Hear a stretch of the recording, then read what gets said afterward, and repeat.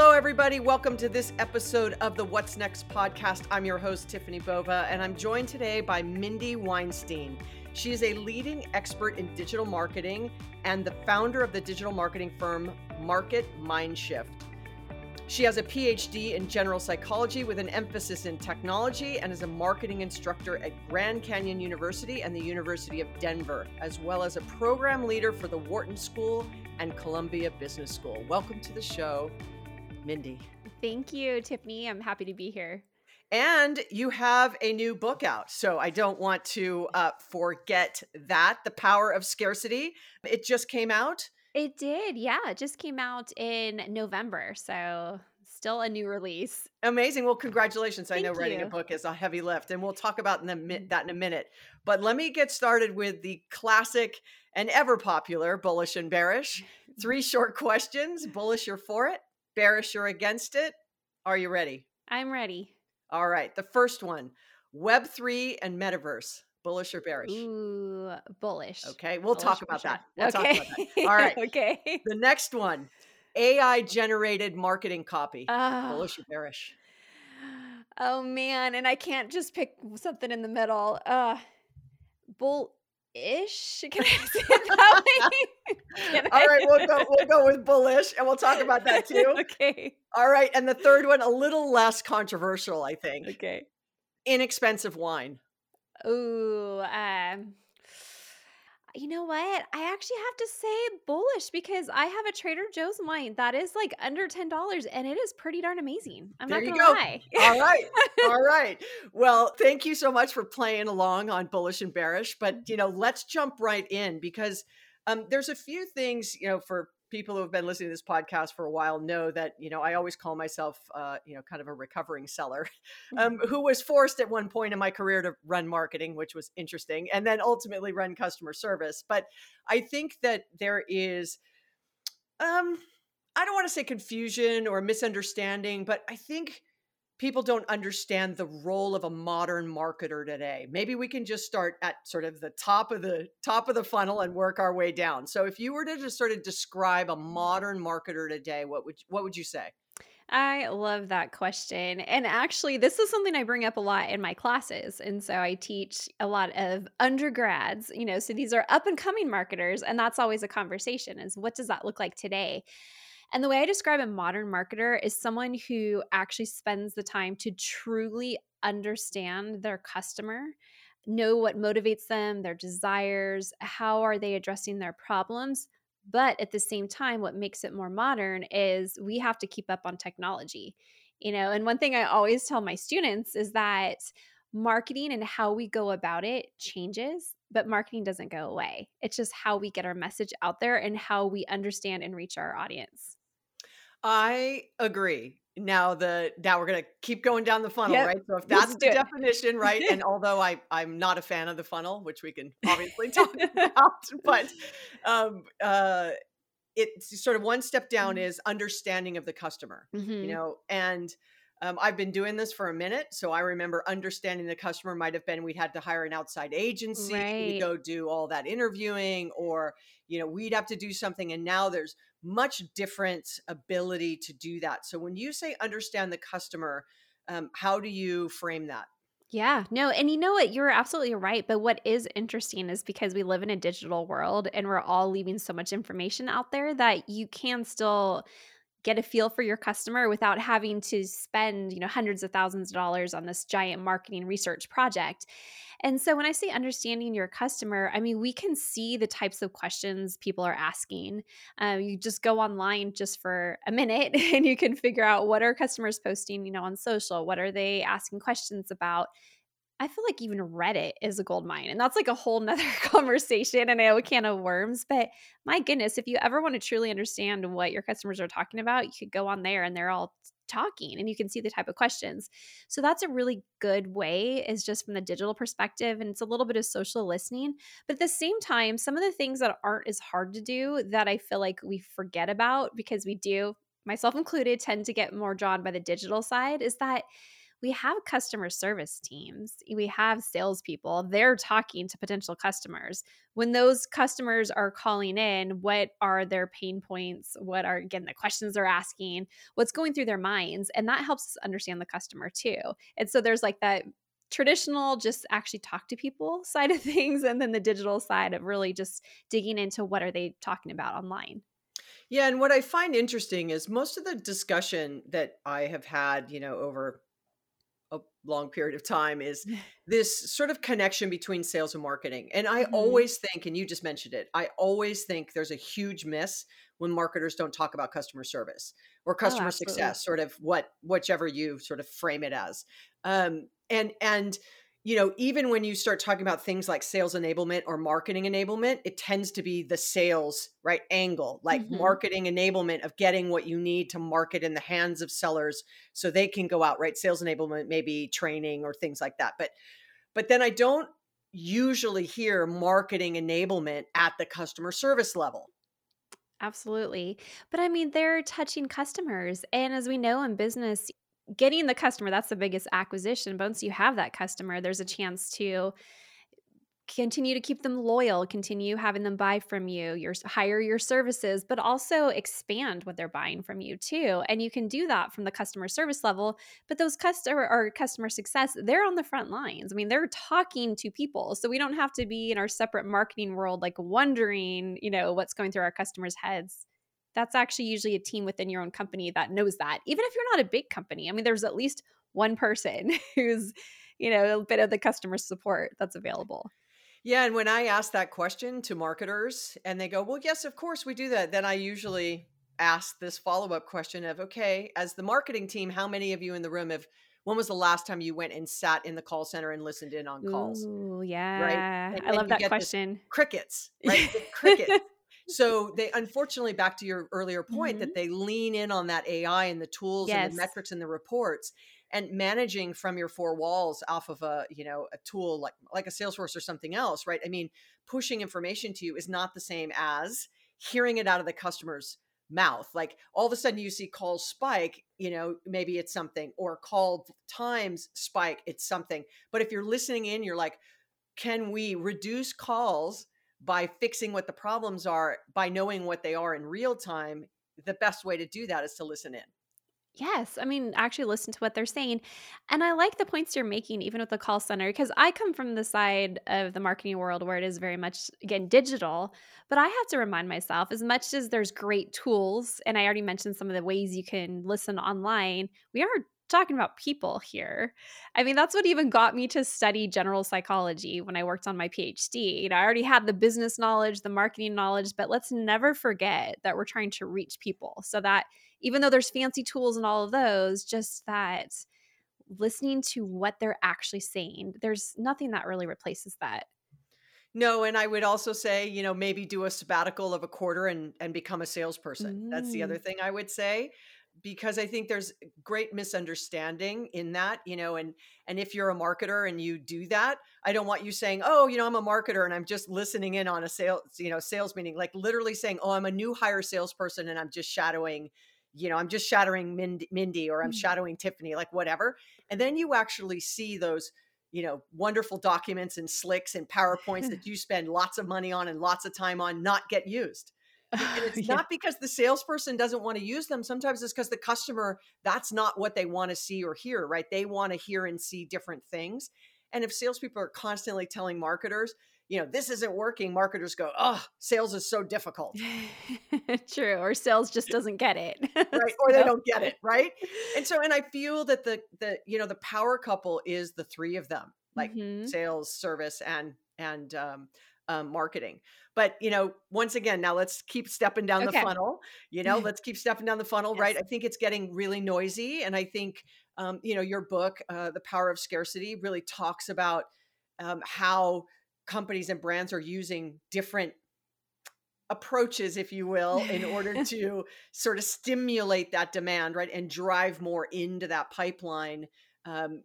How can companies really think differently about rising above the noise.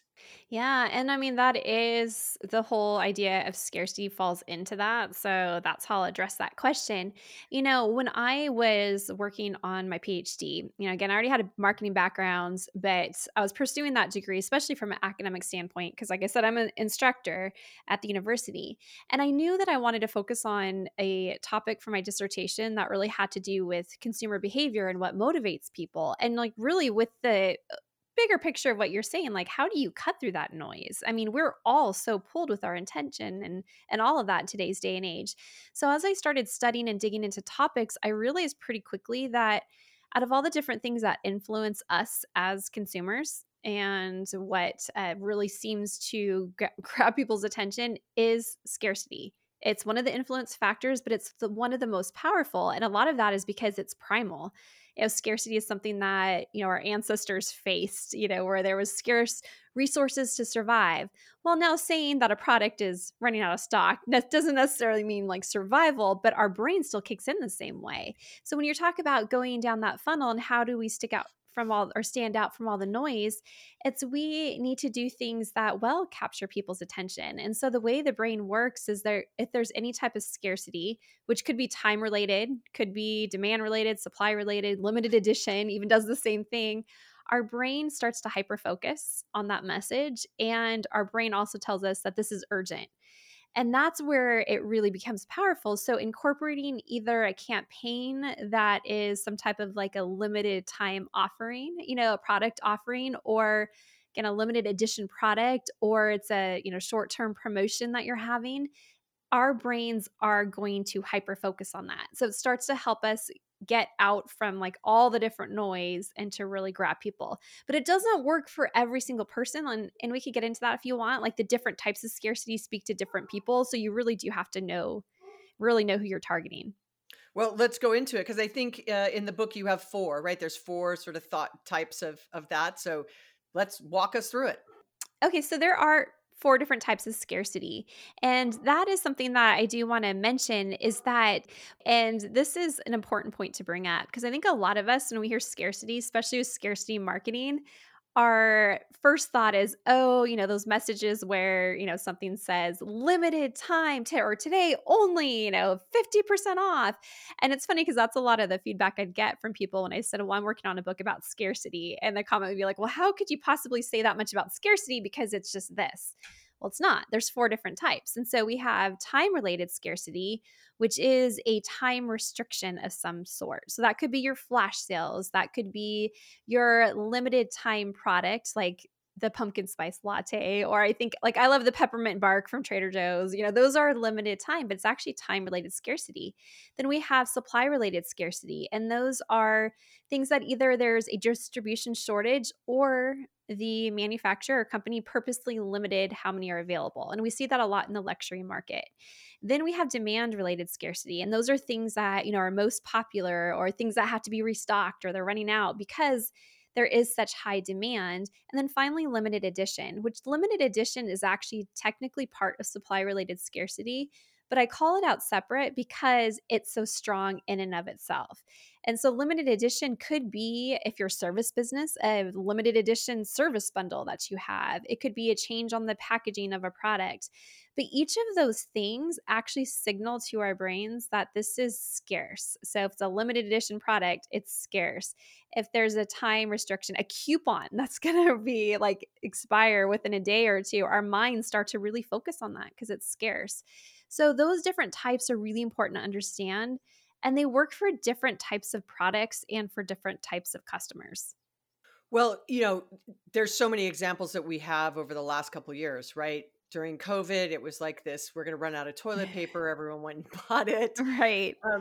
And then the supply chain, especially if you look at the automobile market right now, like Yes. there are no cars. And so, if you get one, it's at this like massive premium. And I just went through this process and I was like, I'm not sure why I'm having to pay the penalty for the fact that you all couldn't organize your supply chain. Like, and some cars are 10, 5, 10, 15, 20, 25,000 over sticker, and I'm like, I'm not sure why. But if you order online and you're willing to wait, the upcharge doesn't happen. Right. So that's kind of this, I want it right now, I'm willing to pay, or I'm willing to wait and I'm not willing to pay, right? So it's sort of this discussion you have with yourself across this scarcity. Yeah, and what was really interesting too that you brought up the auto side of things is that, not long ago when it was brought up, the consumer confidence index and, people were spending money and spending more than was expected despite, fears of inflation and the economy. But when you really narrow down on what they were spending, it actually came up that automobiles were one of the major categories that month. And it's because there started to be some vehicles released, but what was interesting as you dove into the reports is that people are even taking from their savings to be able to, like, now I can actually get my car. I've been wanting a car and I can do that. Plus, as you said, there's a premium on the price and it's that I want it now. And that's another psychological aspect, though, of scarcity is that we don't want to be told no. It's kind of like a teenager. If you want them to do something, you tell them the opposite. But we're actually all a little bit that way. We don't want to be told no. And so, again, what happens in our brains, and we've seen it through brain scans, is we just start to hyper focus on something. We got to fix this problem. I have a hard time getting a car. Well, fine, I'll put more money towards it. Now, this doesn't mean this is everybody all the time. It's just this is very often what happens. And you think part of this is that kind of fear of missing out, or FOMO? Oh, yeah. So that's a huge part of scarcity is FOMO. And FOMO is actually really a part of a bigger psychological theory known as loss aversion. And that also dates back to our early ancestors. So that's what's just fascinating is that so much of our behaviors now started way back in the day. And the fear of loss, we don't want to lose something. And that feeling of potential loss is a lot stronger than that feeling of potential gain. And that's something that we've actually been able to see through research. And if it's one of those things that's like hard to wrap your head around, I mean, just think of the last time like you found a $20 bill, in the parking lot, like you're excited, like you just gained something. That's great. There's no one around. You're like, yes. And then at some point you're going to lose $20, misplace it. And that feeling of losing that is a lot stronger. It's just how we're wired. And so we don't want to miss out. That is a huge thing. And so that fear of loss a lot of times is a driver and causing us to take certain actions, which is the same thing for our customers too. Well, so let me pivot this a little bit because, we've talked about scarcity, we've talked about, really thinking through this modern marketer. And I know the initial questions I had asked you was kind of Web3 and the metaverse and, thinking even now more about how technology will play a role in quote unquote branding and marketing.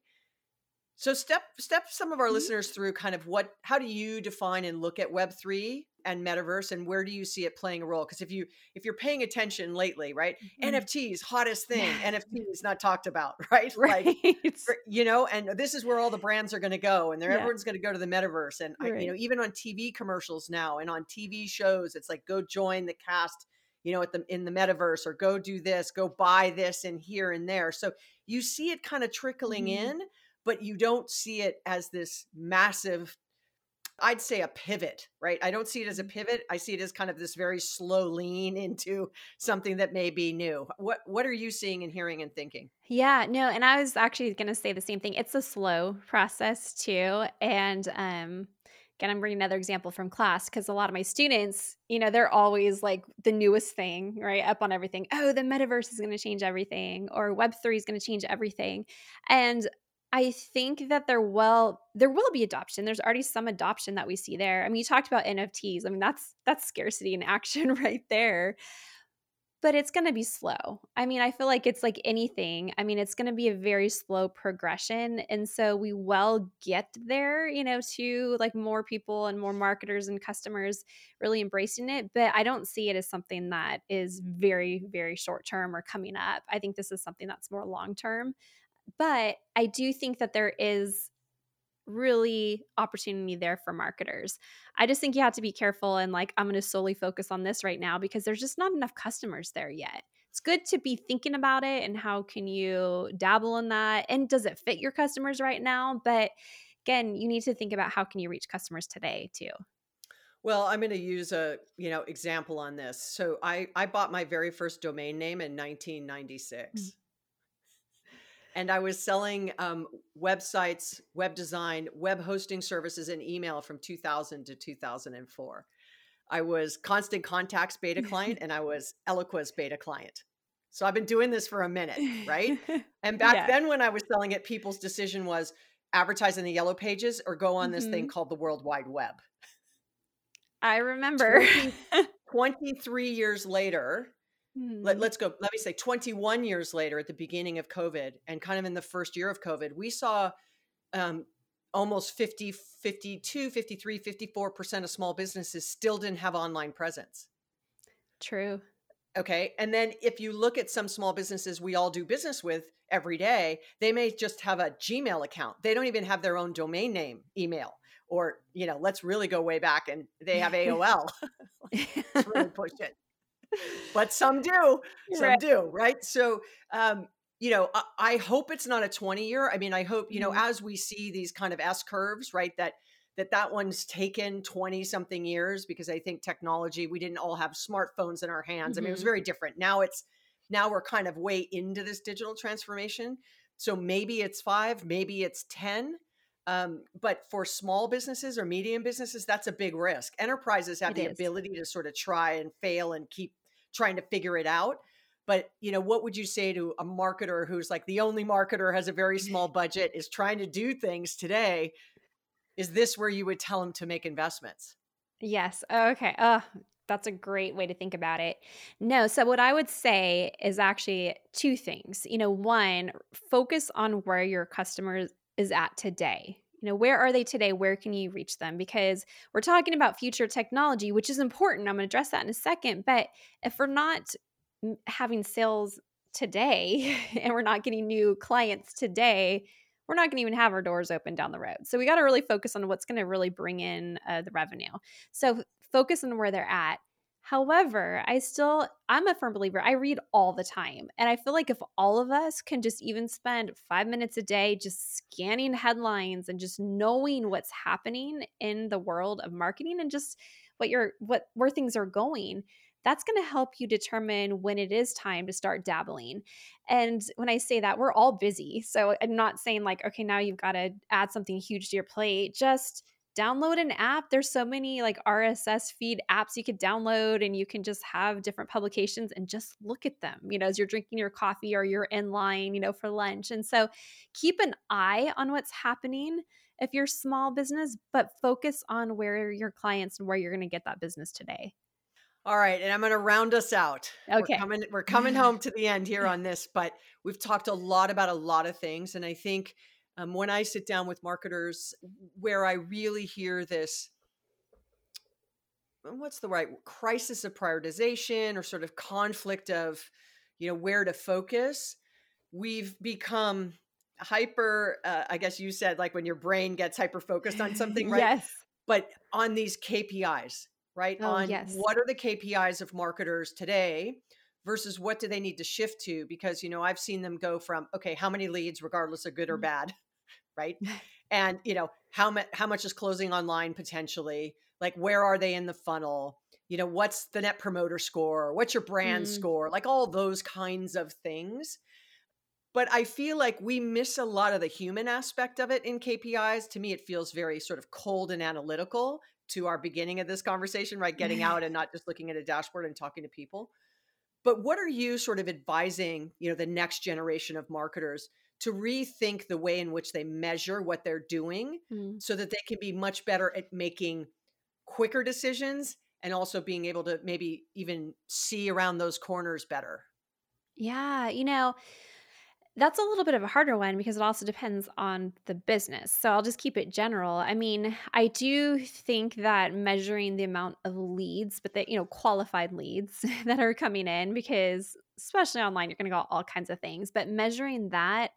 And I do still believe in actually measuring the dollars. I mean, we are trying to reach people, but we are businesses. Is what do all those clicks and those engagements that we see, all this traffic, and you see all these different things, like you said, net promoter score, but what does that really come down to when we're talking about dollars? And so that is something when we talk about next generation of marketers, I teach in my classes, is that as marketers, I mean, we have to show ROI.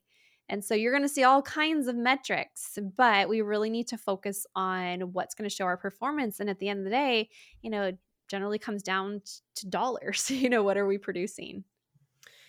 Okay, then that leads me into, I promise, Okay. the last one. It's okay. It's all good. Do you think marketers should carry quotas? Ooh. You just said it's about the money. I did. Yes. I mean, okay, well, all answers, I always feel like there should be an objectives that you set, and that they're very specific, they're measurable, you got it all down. Quotas, I know I totally went down that road, but I think we need to have a target that we're going after. So I'll keep it at that. Oh, the classic marketer never wants to grab a Totally. quota. Never wants to grab a quota. And that's sort of my, I say this, and if you could, Yeah. those listening, if you could see my face, I'm laughing, right? We're having fun with this, but it is one of my angsts. It's Hmm. like, marketers are like, what do salespeople do? Salespeople are like, what do marketers do? That whole battle is like been going on since the beginning of time. It's sort of old and boring in my mind, quite honestly. But when I listen to marketers talk and talk about sort of growth and what's working and what's not working, and they are not doing the things we said, like they're not going on sales calls, they're Mhm. not listening in on, they're really trying to manage the business from these metrics, right? Right. I'm like, go have a quota. Like if you think you're really driving the business, Mm. carry a quota. You Yeah. very quickly will make very different decisions, right? Because I spend $1 and we make $1.20, or I spend $1, like what's my CAC, right? What's my cost of acquisition? Mhm. Those kinds of things work. But when you're carrying a quota, it is a very different mindset. It's a very different approach to, is that lead really qualified? Like just because it checks the box, is it really qualified for me as a seller to go and work it? Because then marketers are saying we've passed X amount of qualified leads, and then sales is going, we're missing quota because we're not getting good leads. It's like, and I'm not saying one is not telling the Mhm. truth of the other. That's not what it is, right? But this kind of agreement, like sit down, if you're a marketer, sit down with your sellers and ask them to agree on a definition of what is a marketing qualified lead. Like, let's agree. What's a sales qualified lead? Let's agree. Like, let's agree we're going to go on sales calls. Let's agree we're going to get closer, that we have to just break down this wall of them and us. And I don't mean from a reporting structure. I don't think reporting is the way to fix stuff. I think it has to start with leaders and it has to start with individuals. But, it is this pushback. And if I were in front of your students, poisoning the mind of the next generation, I would literally say, you want to be a good marketer, be willing to roll up your sleeves and carry a quota. Yeah. No, I mean, you definitely have a good point, and I really like the idea of just sitting down and what is a qualified lead? Like, what is that? And I do think that is missed, and I love that point that you brought up. So you can totally I would love to have you come in and talk to my students because they need to Poison the minds know. of the next generation.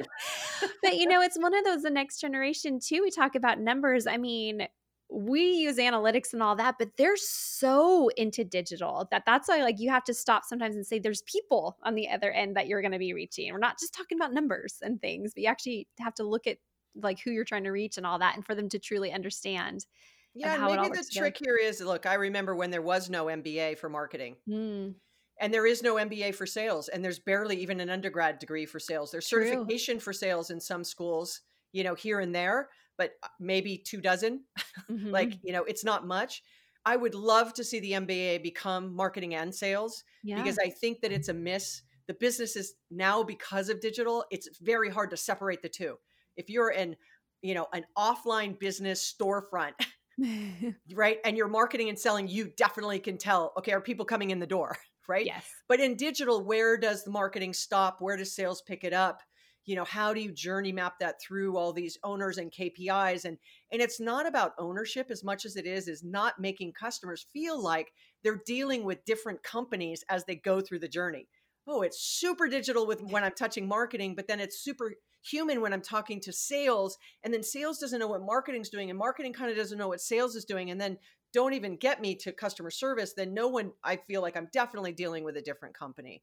And we just consistently see that in our research, that it's just not sort of getting any better. So I don't know, maybe one day, Yeah. marketing and sales will become connected class, because I don't think you can have one without the other. Oh, agree with you. Absolutely. All right. Well, with that, Mindy, it has been such a pleasure speaking with you. How can people keep in touch with you? And of course, for those of you listening, go pick up a copy of her book, The Power of Scarcity. But beyond that, how can people keep up with your work? Yeah, so I make it really easy. If you just go to powerofscarcity.com, that will take you to my website with the book, but there's also like my contact information is on there, and it'd definitely be the best way to stay connected. Amazing. Well, again, Mindy, thank you so much for joining us on the What's Next podcast. I look forward to continuing to following your work, and we appreciated all your amazing insights. Thank you so much for having me.